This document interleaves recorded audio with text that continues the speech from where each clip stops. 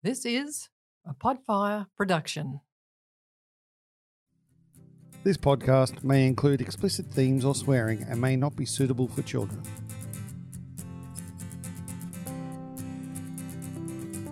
The world is full of amazing people, and once a week I get the opportunity to interview one of them. My name is Brett McCallum, and this is Awesome Humans. Today's Awesome Human is Gary Reid. Gary was part of the SeaWorld water ski team. He went on to be a member of the Australian water ski team in 1994. If that isn't a major achievement on its own, Gary took his passion for performance and founded Showtime FMX Freestyle Motocross team. Showtime currently supplies Movie World on the Gold Coast with their feature stunt show, Hollywood Stunt Driver 2, which performs 2 to 3 times a day, 363 days a year. Wow. He has previously done a podcast called 46 Death-Defying Stunts with Gary Reid. Or maybe he hasn't. He's just shaking his head. I saw this. This is what they prepared for me. We may have a bit of background noise today because the bloke's cleaning the building, but I think we should be pretty good. Let's talk some death-defying stunts with Gary. He's shaking his head, though, so I reckon this intro may be a little bit incorrect. How are you, mate? Good. Thanks for having me. That's exciting. I like off-the-cuff stuff, as I said. So, mate, death-defying stunts. So that's not you. That's not me. I love it. You need to look it up. 46 death-defying stunts with Gary Reid. I probably have done some, but I'd never documented it. But and I didn't work out SeaWorld for 24 years. I worked there 24 years ago, and now we're back there. So okay, that's all right. We'll Gary was part of the SeaWorld water ski team 24 years ago. I read that wrong. Yeah. There you go. We might redo the intro, but that's all. No, that's fine. that's all good. That's what it's about. 24 years goes quick, doesn't it? It does. It shows my age. With our show there now, there's I think 3/4 of the team weren't even born when I was performing there. So some of my staff. So it's pretty exciting to be back. So you're at SeaWorld as well? What are you doing Movie down there? World and SeaWorld. So we got the water ski show at SeaWorld and the stunt driver show at Movie World. Wow. So, and our travelling freestyle motocross show, which is sitting in hibernation at the moment due to the whole COVID thing. We're stoked to be back at the theme parks and got massive local support, and Queenslanders are holidaying in Queensland. So it's going really well. That's what we want. Mate, let's start at the very beginning. So how far back can you go? What's your first ever memory? Wow. Probably my first memory is just, hanging out with mum and dad, going to school. I've been told over the years I've got a really good memory. I bring up stuff that I remember, and, my family just can't believe how far back I can remember things. I remember, and how vividly it's weird, isn't it? Yeah, it's clear as. Like we just... One thing, my daughter years and years ago, she was young at the time, and she was into Smurfs, and my parents came up for a holiday, and they brought my old Smurfs from when I was a kid. I've got mine too. And it was a lunchbox full of Smurfs, and my mum gave it to my daughter, and she was about 9 at the time, and before she opened it, I said, just wait a second, and I pretty much said, okay, there's going to be a Smurf skateboarder in there, and it's a red board with yellow wheels. It's missing one wheel. There's a surfboard with the fin broken off. And I ran through about 10 things, and she's looking at me. My wife's looking at me. What are you doing? And then opened it up, and sure enough, it's just little things like that I remember. But I'll forget my wedding anniversary. So it's well, you can't do that. I think I'm a long-term memory guy sometimes. But time does fly. It's incredible how quick time. Everyone says it, and when you're growing up, you don't think it. Nah. But as you get a little bit older, you kind of really start. It goes to, quicker. Yeah, very quick. We're in September. I know. That's just insane. I was only 45 a little bit ago, and now I'm nearly 46. So yeah, it's unbelievable, isn't it? So where were you born? Born in Canberra. Okay. Born and raised in Canberra. So so you went to school there? Yeah, went to school there. Went to primary school just around the corner from my house. Used to ride my bike. What was that called? Do you remember? Watanga Primary School. Watanga. Where's Watanga? Watangara. It's in the north side of Canberra. Watangara. Yeah. Okay. North side. W-E-T, yeah. Angera. So north side of Canberra. Yeah. So it was great. It was like when, every suburb had a primary school and a little set of shops. And now I go back there, and it lasted. So there's like 5 suburbs that call that primary school now, the primary school. And then my high school was in riding distance. So pretty much rode to school every single day. It was a rode my BMX with my buddies. We used to meet at the end of each street and headed to school. And in primary school, my house was probably 500 metres away, and I used to come home from school, and Mum would tell me that she heard me playing on the oval today because I was pretty loud at school. So, and then my high school was probably about a 15 to 20 minute BMX ride each way there and back. So And then, so that was. And you're still in touch with any of the boys that you used to ride your BMX to school with? Yeah, no, it's a funny one. I talked to some younger staff members of mine about how important it is to get a really good bond of friends, and I'm a little bit scared that the whole social media has taken that away a little bit because everyone's got 1,000 friends, and I'm like, I've been around 45 years and travelled the world and been in awesome industries, and I don't think I've ever got 1,000 friends, So I wouldn't know 1,000 people. No, so we've got a tight knit group of friends that I didn't actually go to school with. We're all the same age. I played football with them. Yeah, I raced BMX all local, with them. all local kids. All local, and we still to this day. My daughter and one of my friends' daughters are best friends, and there's 6 of us. 5 of them are still in Canberra, so we catch up as probably 3-4 times a year. Yeah. And it's incredible. It's so tight. So as far as the people that I actually went to school with, don't see that many anymore. We just sort of drifted apart. I left school in year 10 just to follow my dreams, so didn't do the whole college thing as much. But, when I see them, I bump into them. Being obviously in theme parks, you kind of, every couple of days, if you're in the grandstand or in a show, someone pops up or sends you a thing out. on I know that Facebook, bloke. a girl that I went to high school with reached out the other day. She was coming to SeaWorld, and very sad story. Her daughter's actually only 4, and she's been diagnosed with terminal brain cancer. So, oh, shit. And we started to talk again, and that stuff like that really touches me. So we're trying to do as much as we can for her to make a special time because I've had some losses in my life, and I know how much it hits you. But to know, I'm like, I'll probably meet this girl once, this little girl. But if you can make her smile or make one little bit of difference, it's a dream of hers to go to SeaWorld. So we're going to make the day really special for her at the end of the month. And, so I haven't spoken to Amanda probably 18, 20 years. Yeah. And then we just touch base again. And that happens through life, though, doesn't it? Yeah. You meet all these people. Like I'm the same as you. I'm the same age as you, a little bit older, but I've got a good core group of mates that I played under 5 soccer with. So we're talking 40 years ago that we actually met, and we still have a punters club together. We send shit to each other on WhatsApp, and really stupid, like we're still 5. But you do that. It's my important. wife just shakes her head at me. But that's the thing, and we get together and we're all like we're 15 again. Yeah. We're all brothers from different mothers, and the thing there is that you'll never break that bond. No, and definitely. It's really interesting that I agree with you. I don't see that nowadays. No, not at all. One of my best friends, mum and dad, they were at my 18th birthday, and if border restrictions open, they'll be up for my daughter's 18th birthday in a couple of That's pretty months' special, time. isn't So it? you kind of I was there at my mate's older brother's wedding, and his parents were at my wedding, and you kind of look at it and just see a whole circle now, and I think it's so important to have someone to be able to call.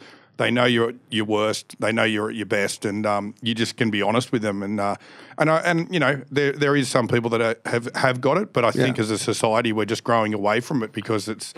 Me and my mates one of my mates calls me every morning on his way to work. Yeah. Because he knows I'm out early working out, and he'll call me every single day. And my daughter and his daughter are like, you guys talk every single day. And I'm like, yep. But we don't message each other every day like everyone else does. Yeah, exactly. So it's just that check-in, call in the morning, what's going on? And I'm like, nothing. I just went to sleep. Nothing from yesterday. Or otherwise you got some hot topics to talk about. Yeah, it's pretty cool. Isn't it? Do you still call your mates' parents Mr. and Mrs.?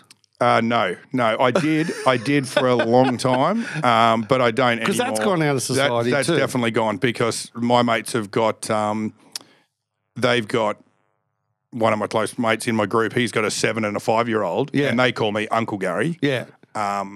Another friends just call me Gary. But that's the way we grew up. Like mum and dad's friends were uncles and aunties. Yeah, that's right. Or Mr. and Mrs. Or Mr. and Mrs. Or Mr. and Mrs. I still call like Mrs. Lover and Mrs. Lover. Yeah. Because I couldn't call her Robin. No. Because that just is weird to me. Yeah, that's definitely gone out of the system for sure. Yeah. But that's funny how things change, isn't it? Yeah, it is. So when you were at school, were you good, bad, ugly, jock, nerd? What would you put yourself in? What category? Yeah, I wasn't a bad kid. I wasn't the best at school, not the brightest. I'm a real hands-on learner. Mm-hmm. I was good at sport at school. Athletics carnival. I started playing rep AFL football. I made the rep team in year 6, the ACT state team in year 6, and continued that all through high school. I think I was 6 years in a row played rep football AFL for ACT. Yep. All athletics carnivals through primary school and high school. I always made the the state competition in it, and you know, inter schools comps and stuff. Won a few sort of Sports Star of the Year awards at school. So very athletics, but also I was good at maths. If I was into something, I kind of found myself half decent at it. So I was a good kid. I did get in a little bit of trouble, mainly for being too loud, too out there, going against the grain if I believed in something. I can see that trait in my daughter today. And is that because that's the way you were brought up? Did your parents do that? No, not really. Not really. It's funny because my parents were great. I had my parents were awesome. You know, just normal parents like my dad. Do? So mum was a stay-at-home mum. From when I was born. Hardest job in the world. Yeah, mate. it is. It is. And my dad owned taxi cabs for a while. Okay. And then he owned concrete trucks and then went back to taxis and then owned a transport company in Canberra. So, but we had a great upbringing. Like, you know, my dad would go to the pub on a Friday night. Mum would take me BMX racing when I got into BMXing. And then someone said to me the other day, we were talking about the whole, you know, when you go to like a man camp thing and they try to find something in your upbringing, they're like, oh, do you regret that your dad wasn't at the BMX races? Is that, you know, and I said, no, because we used to go to the pub after racing to pick him up. Yeah. And I'd be so proud to walk into the pub with a trophy. Yeah. And all his mates are there and they cheer. And I'm like, so it was like a bonus to. You got to have your glass of lemonade. Yeah, I thought it was unreal. I'm going, so it wasn't, you know, people are, oh, your dad wasn't at many of your BMX races. And I'm like, well, he come to the big ones on weekends, but on the Friday night it was his thing and it was our thing to go BMXing, then go and pick him up from the pub. But, so yeah, we had a great upbringing. Went away, family holidays, and all that sort of stuff. So you're obviously all right at AFL. Yeah, I was never the state team and all that. Sort of stuff. I was good. Was it something you wanted to have a proper crack at? Never thought of it, to be honest. I never really thought too far in front. Yeah. My best friend one of our group that I'm still close with, he was just natural. He was all Australian team and he was the first name to get picked all the time. They tell you when they pick a rep side after the training squad. And I was always probably in the last 5 to get picked. They tell you the order doesn't matter, but it's of course it does. Yeah, 100%. So I was good, but I don't think I was ever the best at everything. Like I won some state titles BMX racing, but I never went on to travel around the country. My parents couldn't afford it. And you know, I had an average BMX. My parents wouldn't spend big money on a BMX. I didn't have Maybe they couldn't. Yeah, that's right. We don't know that's these right. at the that's time, right. do we? So I didn't have 3-piece cranks. I had a 1-piece set of cranks and never had a brand new bike. The top of the line, I used to go down the BMX shop, look through all the brochures, and they did everything they could. And Dad just said, well, if you're fast enough, you can win on that bike. And I did do that. And then when I was old enough to buy myself a GT BMX, I bought one. And people that have been to my workshop, I've now got a 45-strong vintage and mid-school BMX collection. It just got a bit out of control when I could finally afford one. But yeah, it was really, really enjoyable. And but I never really thought I'm going to be an AFL star. You used to watch AFL on the weekends, but I just loved playing with my mates. Game. And we're the same. And then I played rugby league for the last 2 years when I was 16, 17, and then water skiing sort of took over, and that was my soul. So you said you left school in year 10. Is there something you like as a kid you always wanted to be?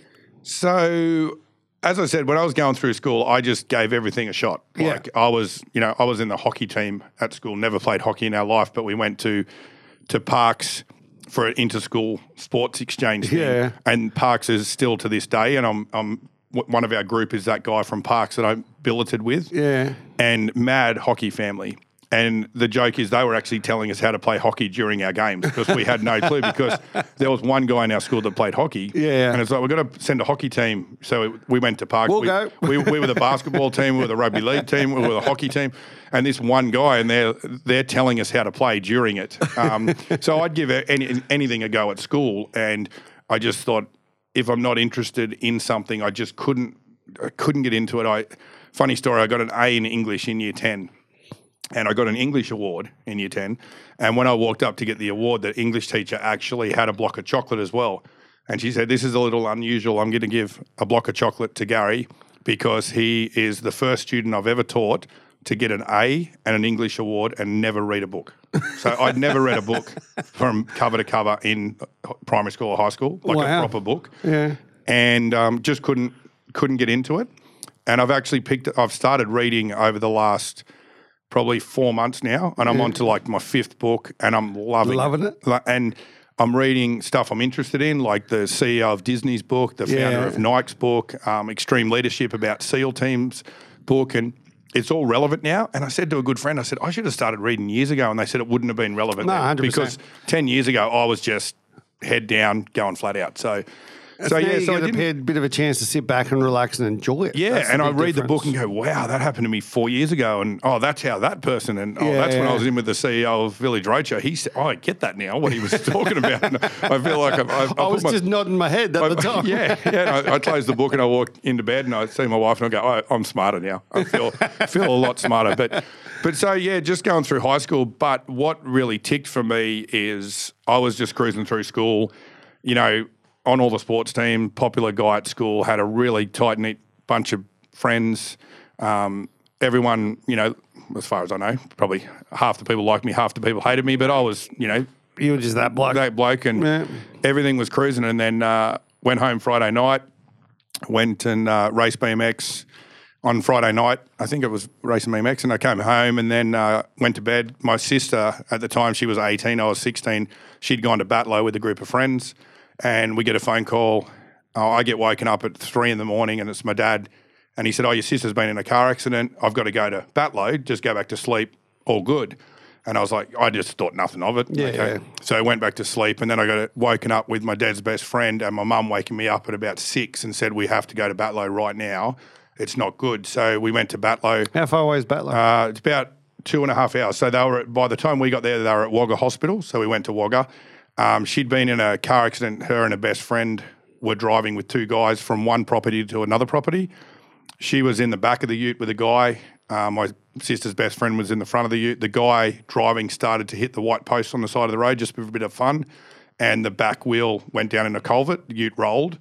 The guy next to my sister jumped, and he landed on the grass, and she froze and grabbed the roll bar. So when the ute rolled, it landed on top of her. So we were in Wagga all day, walking in and out of the room, just waiting for her to die naturally, or mum and dad will be faced with the decision. So unfortunately, that afternoon, after about 9 hours of being at the hospital, she passed away. So you were how old? 16? 16. So it was in June. It was 10 days 4 days before my 16th birthday. And That's got to hit you pretty hard. yeah, it's a weird one. Like, I remember the drive Were you home. close? We were brother and sister. Were you close though? Yeah, I think we were. It's funny now because I look at younger kids that are 16 and 17 and 18, and I look at my daughter and think, well, she's nearly 18. So Yeah. my sister was 18 in 3 months when she passed away. So my daughter's 18 in a couple of months' time. So I look at that and think, you know, we've got kids in the street that are roughly 15, 16. And I'm looking at the dynamic. And so we fought in the back of the car when we go on holidays, and Brother and sister, mate. we used to come to the Gold Coast every year with family friends, and we hung out and we learned to water ski together socially, and that was all cool. So, yeah, but I just didn't know what missing someone was. It was a weird one. So anyway, How was that car trip back from Wagga? yeah, it was hard. Probably hard. It was a bit surreal, I think, for mum and dad, because dad got in the car at 3 o'clock in the morning, mum got in at 6 o'clock with me, and then you're coming home without a daughter or a sister. So we got home, and I remember the biggest thing that hit me is everyone coming around to the house, but I ended up going to school didn't go to school on the Monday, but I just needed to get out of the house. Yeah. And I went to school, and that's when it really, really hit me is... So was she still at school? She was in college, year 12 at college. She went to Belconnen High, so she was known by all the teachers and everything. And the biggest thing that hit me is walking in to school, and for the first time in as long as I could remember, no one said anything. No one knew how to speak to me, because now I'm this guy that's just lost his sister. As opposed, You know, I was just in the corridor. People just didn't know how to approach me. And I ended up leaving that day and going back home. I just felt that uncomfortable, and because no one knew what to say. You're 16, like you're not going to know how to approach it. No, of course not. So, yeah, and then, you know, the normal thing, the funeral was a bit surreal for me because I couldn't cry. I didn't cry. It stuck with me for a long time. I felt really, really bad that I couldn't cry at the funeral because I walked up to put a rose on the coffin, and I didn't speak at the funeral or anything. I wrote a poem and it got read out, but I went up to put the rose on the coffin. I turned around and everyone's crying. My friends are crying, but I'm not crying. And I thought, why can't I cry? And it was just a thing that stuck with me for a lot of years. And so where I'm heading with that is 10 days after that, there was a school trip that I'd planned to go on with our Year 10 group to Queensland. Yeah. And it was a bus ride and we went up inland, we went up north, and then we came back down the coastway. And it was a 2-week trip, and the teachers and my parents thought it would be really good for me to go on the trip. Yeah. So, because I was very tight with my friends, so I ended up going on the trip, and we went up and really had a good time, because I guess for me it was like I was always planning to go on it, so I was not going to be with mum and dad or my sister anyway, so it kind of a little bit surreal that... Gave you a bit of freedom as well. Yeah, so, I had a really good time on that trip, and everyone's cutting loose a little bit. It's midway through your last year of high school. Yeah. And we come back down, and our last day before we made the trek home was on the Gold Coast, and we went to SeaWorld. And I sat there and sat and watched the dolphin show, and then the water ski show was on. And were you water skiing by this time? Yeah, but only socially. I didn't learn to water ski till I was 14. Okay. Just with a family friend, me and my sister learnt. So Dad have a boat or anything? Yeah, bought a boat. He used to ski. I've never seen him ski, so he did ski. Then we got back into it, but he was a bit older and didn't ski. He was the driver. He was the driver. Mum was the observer.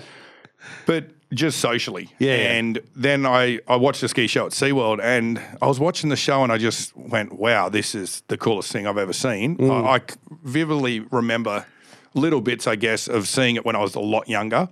But I just sat there and I went, okay, I'm going to just watch the pack up. And all my friends went on a ride and I just sat there and watched it. So the next show I came back and wanted to watch it again. And then all my friends walked off again. I walked down, jumped the fence. There was a big no entry backstage sign, and I just walked. Something clicked with me, and I just went, I want to do this. This is me. And I walked backstage. They sort of laughed at me, a couple of guys, and I'm like, hey, what do you got to do to work here? And they're laughing like I probably would have if I was there. Yeah, of course. They said, can you water ski? And I'm like, yes. And they're like, can you do this? I'm like, nope. Can you do this? No. Could you do that? Could you think you could do this? Yeah, probably. So they said, I'll tell you what, if you do this, this, this, and this, when you can do that, give us a call, come back and audition. So I was like, okay, no worries. So they gave you a target. Got back, wrote a little list down, and I went home and got off the bus, said to mum and dad. You're 16 at this stage? Yep. Yeah. Just turned 16 and said to mum and dad, I'm working at SeaWorld. I said, got to learn this. And I just had the list. I had to, learn to jump. So I had to make friends with guys that ski jumped. So I joined the water ski club and learned to ski jump. And then, What'd Dad say? They were all for it. Obviously, it's a shit time for them as well. Yeah, and just losing, your daughter, you're like, well, whatever your son, because I felt guilty about that as well, because everything now that I've got and success with business has all come from my water skiing career. So, I think if she hadn't have passed away, would the family have devoted everything to my skiing and everything? So, so I just worked my butt off. But Mum said to me, you can't work at SeaWorld until you go to college or you get an apprenticeship. Mm-hmm. And I'd done work experience as a carpenter. I liked carpentry, thought it was pretty cool. So I just went and did everything I needed to do. I thought, right, I'm going to be a carpenter, then I'm going to study hard, finish that as quick as I can, and then work at SeaWorld. Yeah. So I went back to school and I found out about this program because I had a friend that was a carpenter and I'd done work experience with him. And there's a program at school for bad kids that to get them out of the school environment for a day, every week on a Friday, they go and do, it's similar to an offsite apprenticeship now, but it was just you spend the day work experience. Yep. You catch up your classes you miss during the if you bother Tuesdays and Thursdays, and you get. And I wanted to do it, and the careers person said you can't do it. It's not for you technically. It's not for you're good at school. You're in all the sports team. So I went into the principal's office, and I said, we need to talk. And I just said, I want to do this. And he's like, well, the course isn't for you, Gary. The teacher explained it. And I said, okay, so I'll see you in a week. And he looks at me and he goes, what do you mean? I said, well, my parents want me to do it. You're telling me I can't do it because I'm too good. I said, give me a week and you'll be begging me to do it. And, he kind of looked at me, you're not going to drop this, are you? And I'm like, nope. So he said, okay, we'll sign you up. So sign me up to this. He was concerned about what you were going to do. Yeah, I was already thinking as I got up out of the chair, I'm like, okay, well, do I smash a window? Do I pick a fight? I'm like, I'm going to get this. So within a week and a half I started, and every Friday since the start of July, end of July, I'd worked as a carpenter, learning as much as I could, and then I started my apprenticeship the day after my Year 10 formal with the same boss. And my goal was just carpentry and learn as much as I can on skis until I've got those 5 things I needed to learn. So that was my life for 3.5 years. I did you got extra your ticket? work. Yep. Yeah. So I flew up to. I had a really good boss at the time because I used to be injured all the time and I'd go away. I'd be driving to Sydney on a Friday night, ski all weekend, come back late Sunday morning, be rat shit Monday. Yeah. You know, at work and the day I started at SeaWorld, I actually signed my apprenticeship papers to finish. But wow. And what I did, I was actually working for myself my 3rd year of my apprenticeship because I was through the Master Builders Association and my boss was paying, $18 an hour to have me. I was getting, $11 an hour, with my apprenticeship. And I said to the Master Builders, it was kind of a loophole. I said, if I take unpaid leave, does my apprenticeship time still tick over? And they're like, yeah, it does. So I took time off and then contracted back to him. So I started my business when I was, 19 or something.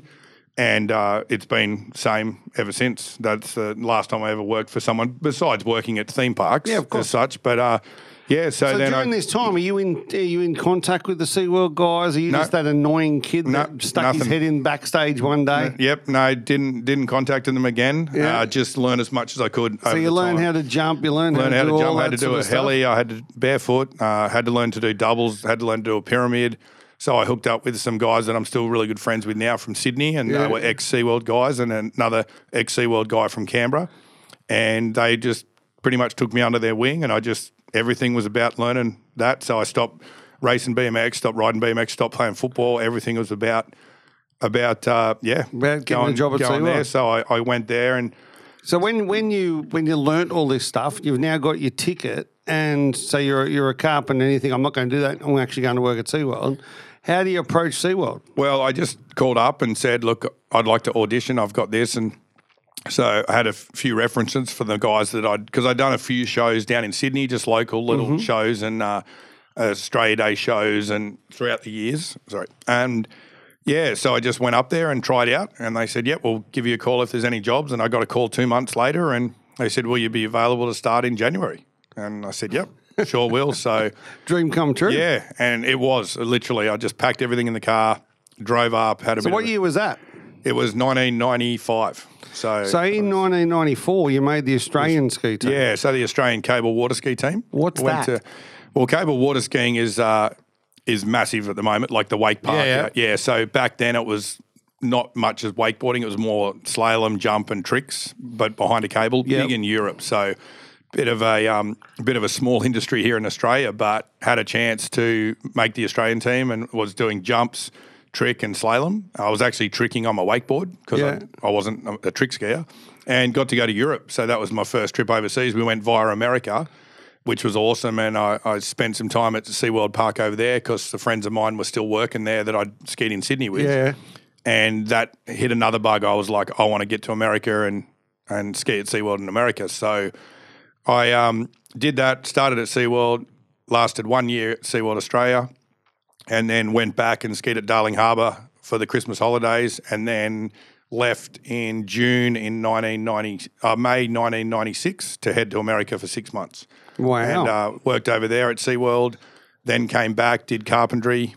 So I was doing carpentry in between going to America, so I did that for 3 years, and then come back and just decided I wanted to stay in Australia. I was kind of over traveling. And were you single all this time? I was single to my last trip over America. When I came home for my first trip into America, I actually was lucky enough to water ski and have a little bit of a speaking role on Baywatch, the TV show. Yeah, so it was. They just wanted to put water ski in the show. They come down to San Diego where we were working, and I guess being a blonde Australian, had a bit of appeal to them. And so have you got that on rerun at home? I know exactly where it is. I got it on my phone. All my mates would tell me. But no, it was an awesome experience. At the time, it was the most watched television show, of course, in the world. And so was that pre Kelly Slater or post? Pre Kelly. So, but it was really cool. Like I spent some time with Tommy Lee because he was keen to learn about water skiing, and I was spent 2 hours. Well, she was in the trailer for 2 hours, but I had to come and go because I kept getting wet. But with Pamela Anderson,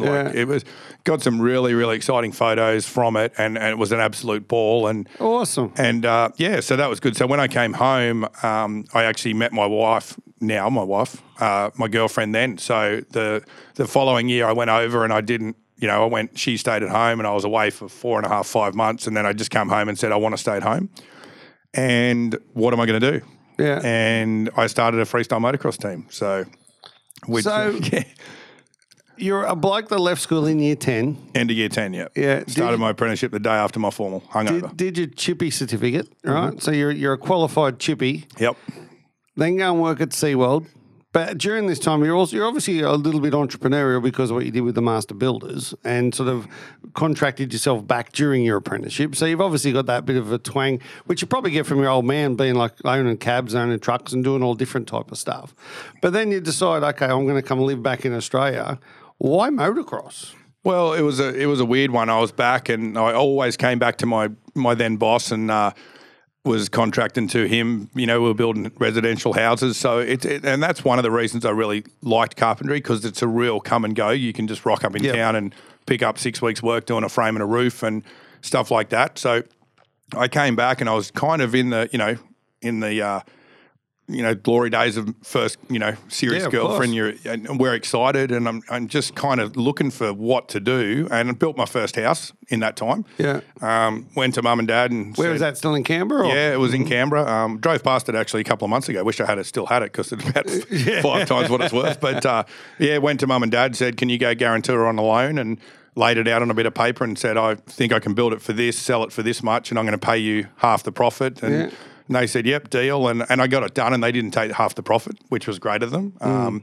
They didn't tell me that at the time, so I was working on, if I could make $100,000, I'd get 50 grand, and just worked flat out on that as much as I could. My wife helped me, my wife's dad helped me, and my girlfriend's dad at the time. But so I did that, and then I was talking with someone. I was a mascot for the NBL Canberra Cannons team. Oh, yeah. For 2 years. So I was actually at a game, and I worked with a guy in America that was an NBA mascot. And I went to a game and watched him, and I was at an NBL game in Canberra, and I was watching the mascot, and I was telling my mate how crap he was because I'd worked with this other guy and I'd been to his games. And then they were actually looking for a new mascot, and Herb McGeechan at the time, which was an NBL legend. Absolutely. Yeah, he came up to me because my friend knew him. He was a sponsor. And he said, "Oh, Gary thinks your mascot sucks." And he knew that Herb didn't like the mascot either. Yeah. And Herb looks at me and goes, "What, do you think you can do a better job?" And I'm like, "Actually, I do." And that lasted for 3 seasons, I think it was. How old were you then? 21. Yeah. 21. So I did that for a couple of years, and that was fun. That was good. And so, long story short, I was chatting with a guy that was a ringmaster at the Canberra show, and he said, "Do you have As any?" you do. Yeah, well, it was just in a friend's signwriting shop, and he was talking about entertainment ideas, and he goes, "Well, Gary, what do you think?" Because I'd done a few little things with the Canberra Cannons mascot at the show for sponsors, and built a little car and drove around, had a basketball hoop on the back for kids, and I said, "Yeah, fill it with water and do a water ski show," as a joke, And then I got thinking, and I thought, what if we did a water ski show? And I was riding motorbikes at the time, nothing flash, just socially. And I had a few friends that were doing tricks. And I thought, what if we did a motorbike jumping show, similar format to a water ski show? So for me, it was just a ski. We had a clown, and he came out, and a little bike, and then a bigger bike, and then at the end, he was the star of the show. And we did that at the Canberra show, and we made the news. We made 3 dirt mounds, and this was in the year 2000. So we started planning in 99. And we did the first night of the show, and it just went nuts. The guys were doing jumping 60 feet, doing knack-knacks and, heel clickers, and everyone was just like, wow, this is, we built a triple. So at the start of the show, the guys were doing the double, and this was just from my ski days learning. I'm like, okay, let's not do the big one at the start. So, and then at the end of the show, when they hit the triple the first time, the crowd just went crazy. It was really. So Saturday morning, the Royal Brisbane show, the Ekka guy comes up to me and goes, "We love your show. We want you in August." And I'm like, "Oh, yeah," but he said, "We can't have dirt on our arena." And I'm like, "No, that's fine. We've built some portable ramps. They just weren't ready." Yeah. And he goes, "Oh, you've got portable ramps?" And I said, "Yeah." And he goes, "How long did they take to set up?" And I said, "Oh, they're quick." And he goes, "Oh, you have to be because we're in and out. There's other events." And I said, "Oh, you can set them up in 5 minutes." And he's like, "Wow." And he goes, "What about pack up?" And I said, that's even quicker. That's like 3 minutes. And he says, right, okay, well, can you do me up a price? It's 9-day show. And I've gone home going, wow, this is the coolest Did you thing have ever. the ramps? No, nothing. No. Nothing. Hadn't even thought about building 5 ramps. minutes, 3 minutes. Yeah. So, and I was like, okay. So I thought, okay. So I rang a welder mate of mine, said, you got to come down the show on Sunday before we demolish these ramps. So we did some measurements. I said, talking to the riders, they were happy. And I said, and he goes, yeah, that'll be easy. We'll just weld a frame. And I said, yeah, but they've got to be able to drive on and off an arena and blah, blah, blah. So we went back, welded everything up, and we went to the Ekka and we made the deadline and did the show with what we think are the world's first fully portable freestyle ramps. So are they on the backs of trucks, are they? No, we had my carpenter little Trayback Ford Courier with an up ramp on it. Yeah.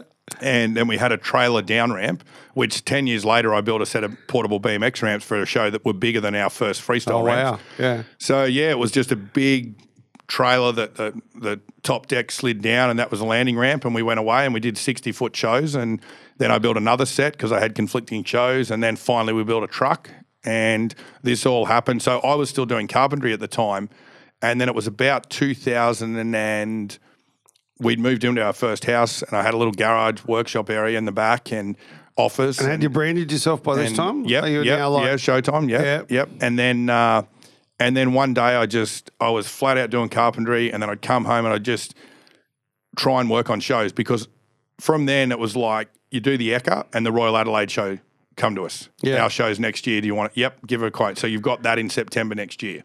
Then Royal Melbourne show came to us, and then it was just growing. So these people are coming to you as well. You're not going to them. Not doing anything. And I'm like, yep. And then if I didn't have a show, it didn't bother me because I was doing carpentry. Yeah. And then it was starting to get bigger and bigger. And then one day I said to my wife, she said to me, actually, you've just got to make the step. So I went, yep, done. I'm done carpentry. As of next Monday, I'm full-time Showtime. Yeah. Went out to my little cool office I'd built in the back shed and sat down my first day at work, and went, wow, what do we do? And I had a book and I'd ordered it, and it was all the regional shows around Australia.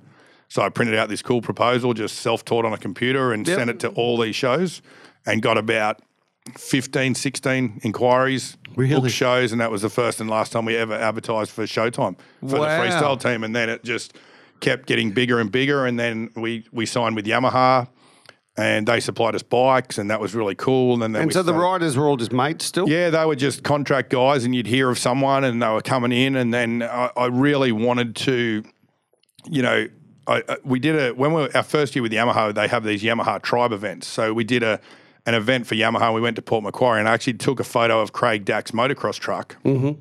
And he was the factory Yamaha guy, had been for years, still a good friend of mine, and he knows his story. And I took a photo of his truck and cut the back of it to make it look like our truck, like the ramp. And I'm like, that's what I need. I want the full factory look, the professional look, all of this stuff. And that was my goal. I just wanted to get it. And slowly over the years, we rented a workshop, and then we got bigger and bigger and bigger. And I just committed to riders. I had some really good riders because it was starting to get bigger and bigger. And and we just sort of grew with it. And our first year we did 9 days of shows, and our biggest year we've done 128 days of shows. Wow. So, we've kept a lot of riders in work. We're very loyal to our riders. We've had the same 3 riders now for the last probably 11 years. Oh, that's awesome. We've only got a really tight group of guys that we've had, which is awesome. So, and then that led to Krusty Demons announcing, which then led to Supercross announcing, which led to a bit of TV stuff with those guys, then led to some work with Nitro Circus. And then my best friend at the time, Stuart, he used to come away with us all the time. He was an electrician, but just used to, every time he'd come away. Yeah. We used to sit in the truck, and because I was driving the truck, I was announcing the shows, doing everything. And we chatted, and I'm like, I want a full workshop, a mechanic, uniforms. I had this list of everything I wanted, and I said one day I'd love to get this show in a theme park. Like it would just be to have a full-time theme park show with our show would be incredible.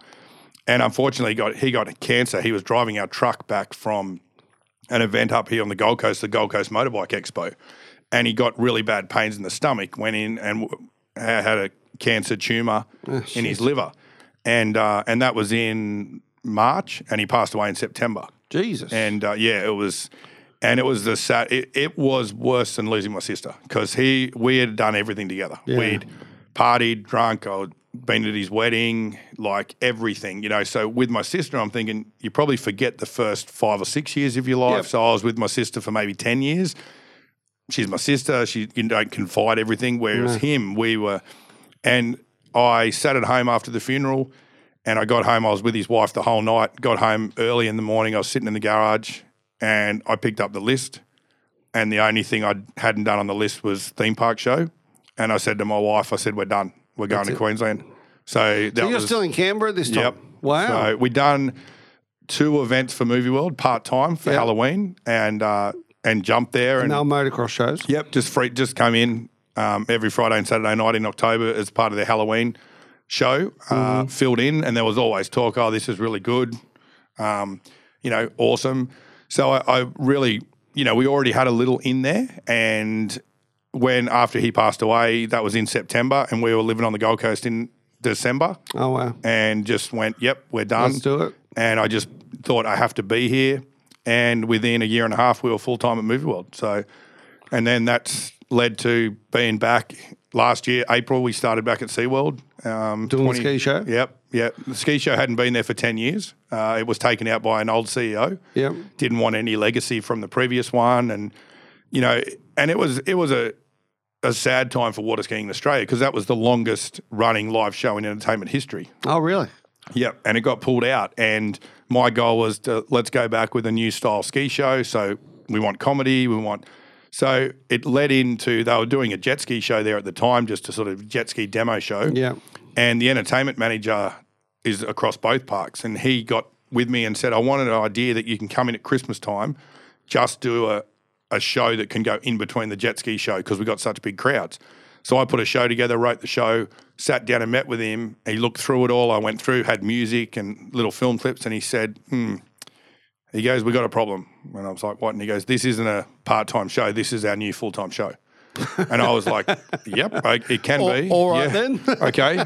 But it still took a year and a bit before we opened. And before the deal was done, it was a lot of back and forth. But then finally April last year, we moved in there in late January. We had a month to build, a month to rehearse, and then we opened the show. And what was that like? Must have been a bit surreal. Yeah, it's like coming back home, isn't it? Really? Yeah, for me it was massive. I didn't. It's funny because I've got so many memories. I take a lot of pride in our workshop. I've got a lot of timelines and like our staircases, all artwork that a timeline from our first set of ramps to last year's Christmas party with close to 40 staff, and I take a lot of pride in that, but because you're head down so much and you're just going for it, you're missing a lot of things. Like we had merchandise in Kmart at one time and someone said to me, this just must blow you away. And I'm like, yeah, but I'm thinking of the next thing. I want toys in Toys R Us. So what merchandise did you have? We just had clothes. We got approached by a licensing. Showtime Yamaha Freestyle Team merch. So it was pretty cool because you still see it walking around today. Of course. Which is cool. And so that was good. But we opened, and for me, everyone's like, oh, this show's great. And I'm like, it might come across a little bit arrogant, but I kind of go, I know. I told you this a year and a half ago. I was so solid that I knew this would work, and I put so much time. You've known this since you're 16. That's right. So I'm like, I love everyone saying it, but the time it really, really hit me is my daughter was 16 at the time. Yeah. And she skied in a show. Oh, wow. And she skied in a show with me because I still ski in the show occasionally. We were out the back and it was halfway through the show. So she does an act at the start of the show, I do an act, then we come together and then we do an act together, the Round the Boat act. Yeah. And we were sitting on the stage and as the boat idled out, she just turned to me, she said, Dad, have a good show. And I looked back and we took off the dock, and as we come around the corner, the smile on her face, like I was nearly in tears during the act because that's when it hit me. I was like, holy crap. I was my daughter's age, sitting in that grandstand watching someone do what we're doing together awesome, now, and I'm sitting here with a full stadium and a show completely under our company's control, and that show is when it all hit me and went, wow, this is something pretty special for me. So and then it's head down again, and we're still going with it. So it's amazing. You speak of your daughter so lovingly, which is awesome, because that's probably one of the most treasured things you can have is by having kids.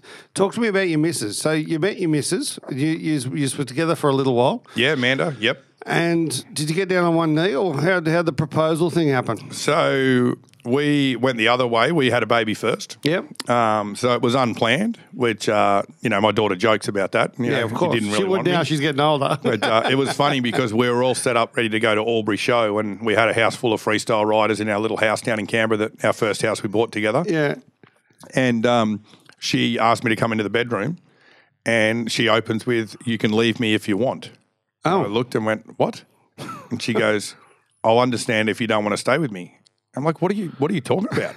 She goes, "I'm pregnant." And I was like, holy crap. I ran out and I told all the boys, and we got in the car and we went out to the pub, near home, and told all the guys that were at the pub, and I was just pumped about it. Yeah. So we had our little girl, and had a few dramas with the birth. My wife had an amniotic embolism. Oh, wow. Yeah, which is 3 cases in Canberra, and the first 2 died. So It was a pretty scary time, but she got through it, which we couldn't have any more kids, which is fine for me, because I was like, no worries, we got one really good one. Yeah. I'm happy. Some people can't have any. So Yeah, of course. And so then we got married, and I actually proposed to her at the Royal Easter Show.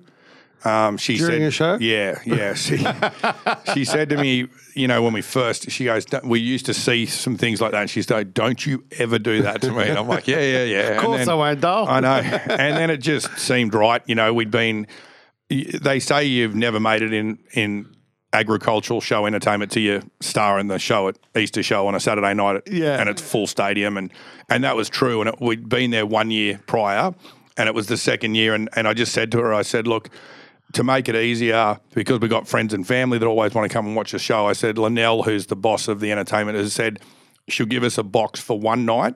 So can we try and get all our family members just to do it on the one night? And my wife didn't even pick up on a single thing. And I said, because it's hard for me when your mum and dad want to come one day, my mum and dad want to come another day, and then everyone wants to come on Easter Saturday. And I said, it's just crazy. So it was Easter Saturday. Everyone came. There was a box. They're all sitting up in the box. We're doing the show. Right before the final jump, I got up on the thing and I thanked the crowd, and I just, as I do every night, and I was top of the ramp, and I said, what I want to do as well, I said, I'd just like to mention, say big thanks to everyone involved, but also someone that doesn't get thanked a lot. She hates the limelight. She's behind me 100%, has been since day one. I said, it's my beautiful girlfriend, Amanda. So they were actually, it was funny because Channel 7 were doing a romantic Easter special. So they had a cameraman secretly filming her from the box next to it. Yeah. They put her on the big screen, split the big screen, so I'm on the ramp, she's on the big screen. And I got down on one knee and then, asked her. And then, will you marry me? And then she's like shocked. And then her best friend next to her handed her the ring. And she got the ring and she's put it on, and then she had 2 signs, and obviously she's held up the "she says yes" sign. So as they held up the sign, fireworks went off. Our freestyle riders came in, jumped over the top of me, and it ended the show. And I'm like, "Hey, sweetheart," I said, "I'll be up there in a second. Enjoy the fireworks." So we got off the arena, and the fireworks are going off. So I've parked the truck straight up. I've started walking up to the box, and I'm getting these random people walking up to me that are walking out of the show. Yeah. And I've got Channel 7 filming, following the whole thing, and they're like coming, "Oh, congratulations." And so I got up there, and it was awesome. And then afterwards, because we had Annalise, she was only 1.5 at the time. Yeah. Amanda and my parents and her parents all went back to the hotel, and me and a few of the boys, because my good mates were up from Canberra, and a few of the riders just went to the pub on the grounds, there's a cattleman's bar. And we're standing in the cattleman's bar, and this lady comes up to me, this girl comes up to me, she goes, "Oh my God." She goes, "That is the most romantic thing I've ever seen." And she goes, "I got engaged 2 weeks ago."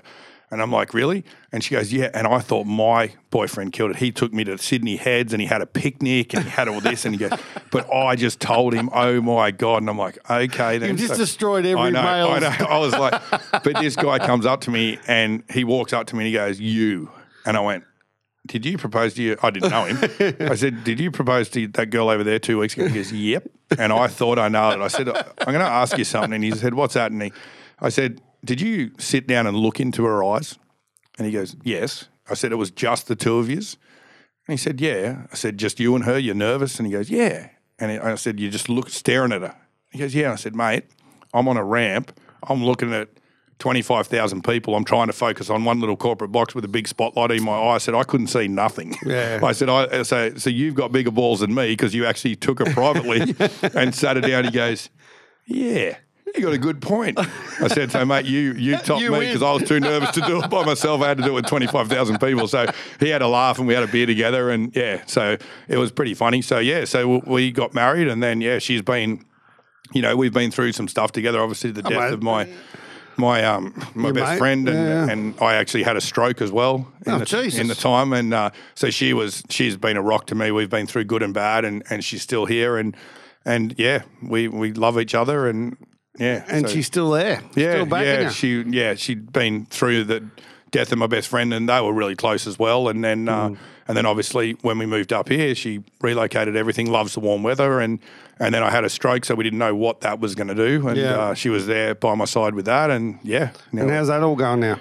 Yeah, it's good. It's good. I lost my ability to speak. Mm-hmm. It was right before we were getting ready to sign a contract with Movie World, so I thought everything was out the window. It was the scariest thing I've ever been through in my life when it actually happened. Did they say what caused it? I didn't know at the time, but then they found out years later because I kept passing out. So I had a problem with my heart. So now I've got a pacemaker, got my heart fixed, and now I'm good to go. But for a lot of years there, I put it down to I think I've got maybe 3 to 4% brain damage to what I had because sometimes I just get really tired and sometimes emotional and it definitely changed me as a person, the people close to me. Like for the better or for the worse? I think, well, I'm a lot more sensitive now. Like back in the day, I was like, I don't give a shit. I'm going out. I'm doing this. Not that I was a prick, but now I'll ask my wife. My wife's never, ever stop me from buying anything. Like I hear stories, my missus won't let me buy. Or I'll hide this or that. She is like, I've got, I've bought and sold cars, bikes, BMXs. She's never, I'll literally spend 2 days trying to convince her, but I don't have to. And she's like, for fuck's sake, just go. And because I'm just sensitive, I think, towards that. Of course. And then my creativity is just went through the roof. Really? So it went up. Yeah, it was weird because Isn't that amazing? Like in our workshop, we've got designs, like redoing offices. And people go, oh, who did that? I'm like, yeah, I did it, and I taught myself to use a few programs. So that's probably what I think I picked the good thing about it. Like I can be in a room and I think that's really helped with my creativity in shows, and I just have a little bit of a knack, which I really enjoy, and that's helped with the business So now we're at Movie World, we're at SeaWorld. Yeah. What's next? Don't know. Are you now like, okay, I've ticked every box on that list? Yeah, well, that box got ticked. That list, well, then have you going to create a new list, or are you sort of now, okay, let's sit on this for a little while? Yeah, enjoy life a bit. Yeah, I think it's at that now. My wife, she's actually got a couple of gyms, so that's kept her really busy. And, I say to younger people, as long as whatever you're doing it at 100%, you never know what's next. Because I didn't know that, I filled in for a Krusty Demons announcer that lost his voice for one night. And I was there 7 years and toured the world with them, as their lead announcer. So you never know what's going to happen. Like when I got picked by the Baywatch producers, I was the only Australian in the show, but they didn't know that at the time. But it was raining, it was cold. All the Americans were whinging that we shouldn't have to do a show if there was only 50 people in the crowd. But I'm just loving life. I'm living in San Diego, skiing for a living. I'm thinking I've made it. And so I was like out of my skin jumping because I'm just loving to ski. Yeah. And it showed. And they said, we want that guy, because all the Americans are a bit. So I just, you never know what's coming. I think our relationship with Village Roadshow at the moment is really good. I think they're in a really good place with their leadership and the entertainment department and everything's really good. We've got a long-term contract with them at both parks. Yeah. We perform at Wet n Wild during January with our freestyle team. So that's really exciting. I think there's a lot more options in the park. We're discussing a new show at Movie World to come online. COVID's pushed that back a little bit, but that'll be huge. There's massive plans for Movie World.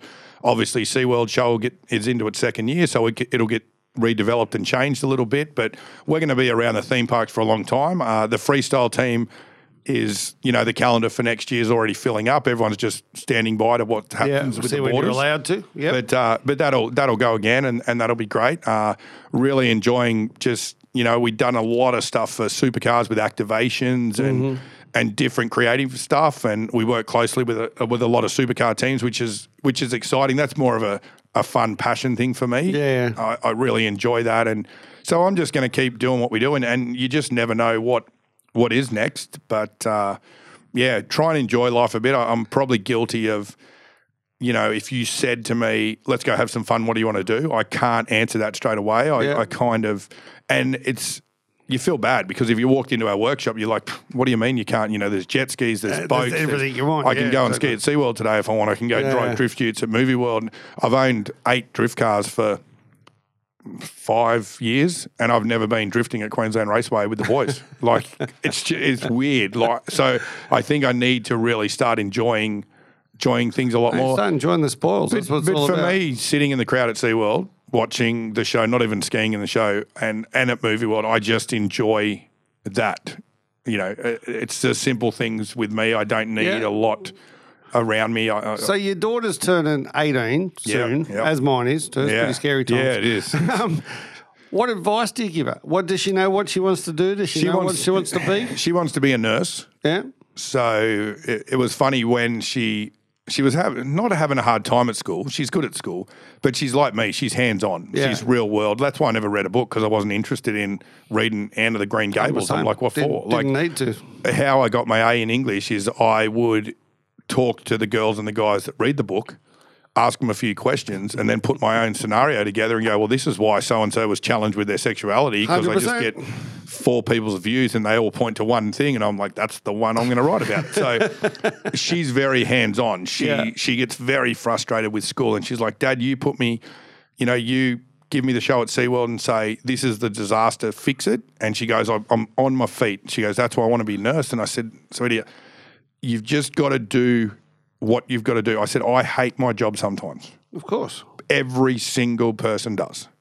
But you've just got to get through that to get to your goal. And that's really all you can tell her, because, it's so hard. It's a fine line to try, and they've got to learn from themselves. I remember when my sister passed away, I was just adamant, like I was going to bash the guy that was driving. I'm like, how dare you, being a dickhead. I was at the court case, and when he got sentenced to 18 months in a minimal security jail and, like a fruit farm sort of thing, I stood up because he smiled at me when he walked out. And at that moment, I'm 16-year-old hot-headed sport guy. I jumped up and I actually kicked the front of the dock in front of me, and a policeman was sitting behind me, and he grabbed me and pulled me back down, took me outside. He said, I'm just going to tell you, if you come across this guy, in a nightclub, in a football match, and you lay a hand on him, you'll go away for longer, because it'll be premeditated revenge and blah, blah, blah. Now I realise he was smiling at me for, man, I'm really sorry, I've fucked your life. It wasn't a smart ass smile. It wasn't a smirk as opposed to... Yeah, it wasn't. And then I grow up, friends of mine have drunk drive. I've probably done it a couple of times many years ago. I haven't drunk since my stroke, but the difference was I learned from myself. Any times I did it I'm not condoning it's wrong, but it was like he was making mistakes. Yeah, and he was mucking around when he was drunk. It's like if you're late for school, don't come into school yelling because it's stupid. So that's the thing. So she's got to learn for herself. Yeah. I learned a lot of things for myself, and I've never taken hard drugs. I've never taken drugs, but I've been around guys back in the day that, not close friends, but they're doing lines of cocaine. And I'm like, okay, I just don't want to do it. They're like, oh, you want some? And I'm like, no. So for me, you can't shelter people that much. You need to put them in a bit of a situation and let them make their call. Like on our year 10 formal night, everyone lied to their parents about where they were staying so they could stay out all night. Well, our party got broken up. Me and my best mate and our 2 dates, our parents all decided we could stay at my house. My mum and dad were home. They set up 4 mattresses in the lounge room. Yeah. Mum was going to cook us breakfast. We had a pool. And so the party got broken up. We ended up in an underpass at a school oval. Yeah. Started pouring rain. And I'm like, stuff this. I'm going home. And all these people are like, I can't. I said that I'm staying here. And So we're home in bed. Mum goes, "What are you doing? It's 1:45." And I'm like, "Yeah, okay." So all these other people's parents that were so strict, if they had to just let their kids go, they would have been home at 2:00. Instead, they're sleeping, hanging out in an underpass, pouring rain, doing nothing because they can't do anything, but they can't go home because they had to lie to their parents. You know what I mean? So, man, if you can tell, and we're exactly the same. I'd rather my kids tell me they're going to go out and have a beer. That's fine, no problem. But at the same time, I'm going to pick you up. That's right. If any of your friends are in a situation where they're sick or they go and they've told their parents lies, I'll pick them up too. Got no issue. They're going to come back to my house, but I'm going to let you know right now, I'm going to ring their parents and tell them they're safe. That's it. As long as we're safe, as long as everyone's happy, that's fine. And I think it's a really good point because if you can bring that up in your kids, then they become better humans. Yeah, I think so. And one thing that I did I've got a unique relationship with friends in Canberra that when I was growing up, he was 20 years older than me and I was 10 years older than his sons. So I'm kind of friends with him. But as his sons got older, now I'm really good friends. Like he's 65, the sons are 35. So I'm closer to them now because I'm like the him of me and him. Of course, yeah. And when they were like 17, I actually went to them and I said, guys, if you ever get into trouble, you get whatever it is. Does not matter. You can't ring your mum and dad. You ring me. I'll get you out of trouble, and then I'll decide whether we tell your mum and dad or not. Or I'll decide to help you learn from it, cover it up, whatever we got to do. Whether it's a car accident, a minor one, you muck it, anything. You get in a situation with a girl, whatever.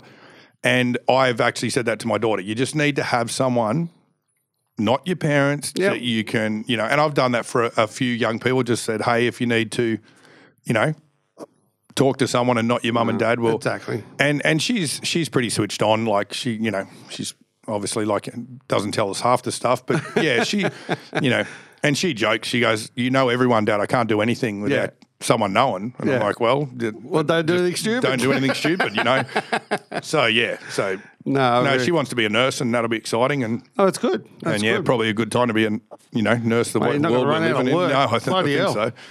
The way I always love to finish my podcast with a few quick fire questions. What's your greatest achievement in life? Family. Who's the person that's had the most influence on your career? Oh, is there a time limit on these questions? They're quick fire, but that's okay. I can give you some time. I don't even know. I think, honestly, Stuart, my best friend. Yeah. Because, after he died, I was still ringing him, picking up the phone and wanting him to tell him stuff. Yeah. So probably Stuart. Favorite food? Chicken Parmigiana. Favorite song? I'm just a radio guy. I like Guns N' Roses. Sweet Child of Mine's really cool. And anything AC/DC, obviously, with Krusty Demons, the openings on AC/DC when you're the announcer and you're standing there and it's rocking out. So anything AC/DC, I think. And when you say you're a radio bloke, are you like a talkback radio bloke or a music radio bloke? My kids take the piss out of me because I listen to talkback radio. Well, I used to I take the piss out of my dad because he listens to John Laws, and I get in the car and it's playing, and I'm like, this is why you're insane. I said, this shit is... but yeah, I'm starting to listen to podcasts now a lot, but normally just radio. Like I'm not a big... some people go, I never listen to the radio. I'm just all about music, my playlist. And I'm not that. So I'm either podcasts if they're interesting or the trouble with Talkback, I get upset when the people cut, like John Laws does it all the time, cut someone off. You're like, just finish and actually answer his question or find out if it's true or not. And then you've got the radio, bye-bye. And you're like, did you answer that guy's question? It was a good question. And that's why I get frustrated. I'm like, I wanted to know the answer to that question. So, favorite place in the world? Gold Coast. It's that was quick. Yeah, I've been lucky enough to be a lot of places, but I used to think Canberra was, and then each time I go back there, I'm a little bit drawn back to the Gold Coast. But mate, we've got it all here. I've spent time in California, Florida, Texas, Malaysia, New Zealand. I've toured all of New Zealand, Europe, and everywhere. I just love it. It's Harley riding up in the bush, motorbike riding up in the bush. On the Honda trail bikes up there, or you. Road bike riding, or you're surfing, or you're wakeboarding, or you're skiing. And he's pretty much got everything, isn't it? It has, except for the snow, but I'm not a big snow guy, so that's fine. And what's next for Gary personally? I just think to just continue to grow as a person and work on myself to make myself a better person, and really just start to develop. We brought in a thing, this will probably sum it up, that early after COVID, we came in and one of my managers at SeaWorld helped me come up with it, and it was called the Showtime Way. So, and it's an acronym, and it's got everything, and he wrote it for me. And he came in and he said, I think this sums it up. And I read it, and normally I'm very opinionated, and I read it and I said, it is perfect. Every single word in there is exactly us, because I was sick of everyone going, well, if Gary wants it that way, we'll do it that way. Oh, do you think Gary will like this? So we've really tried hard, and it's only been a couple of months, and it's already just proving made that a difference in the business. The guys in the team are going, no, that's not the Showtime way. So I look at, Triple Eight and Penske and the supercar teams. It's not, that's Roger's way that we tuck our shirts in. No, it's not. It's a Penske way. Yeah. Worldwide, it's a Penske way, or it's a Triple Eight way. It's not Roland's way, because everything was always on me. Oh, if Gary wants that, no, I don't want you to think like that. Let's think, what does Showtime want? What does Showtime do? And you want people to say no. You want people to argue and they're with really you. good at that. Yeah. But it's now, like, we've had a few guys, if they do something or leave something out, they take them up and go, okay, Showtime way. And the guy goes, yes. And they point out where they went wrong. Or, you've let your team down. So it's a teamwork one. You haven't done that. And that's pretty cool, isn't it? That's something I want to grow, because it's not Gary's way. Yeah. And I put it down to, we're all on a train, and I'm just the lucky one that gets to drive the train. If I get off the train, does it stop? Probably not. Does it go as fast as it's going now? Maybe not. If you get off the train, does it stop? Most definitely not. If everyone gets off the train, it stops. I can't drive it by myself. So for me, we're all on the same train. So let's know where the train's going, what the train's about, and what the train's doing. No one's holding a gun to your head. If you don't like it, get off the train. But if you're on the train, you're going where we're going, you're sitting where we're sitting, and we're on the train. And I'm just the lucky one that drives it at the moment. I love it. And what a great analogy. Gary, thanks so much for spending time with me today. Mate, as far as I'm concerned, you're an awesome human. No, thank you very much. Thanks, buddy. Cheers. Thank you. What an amazing human. Thank you so much for listening today. I really hope that you enjoy the rest of the Podfire podcasts, and I really hope that you enjoyed Awesome Humans. Reach out to us on Podfire and all the social media channels, as well as BJ Macca, to reach out to me personally. Have a great day.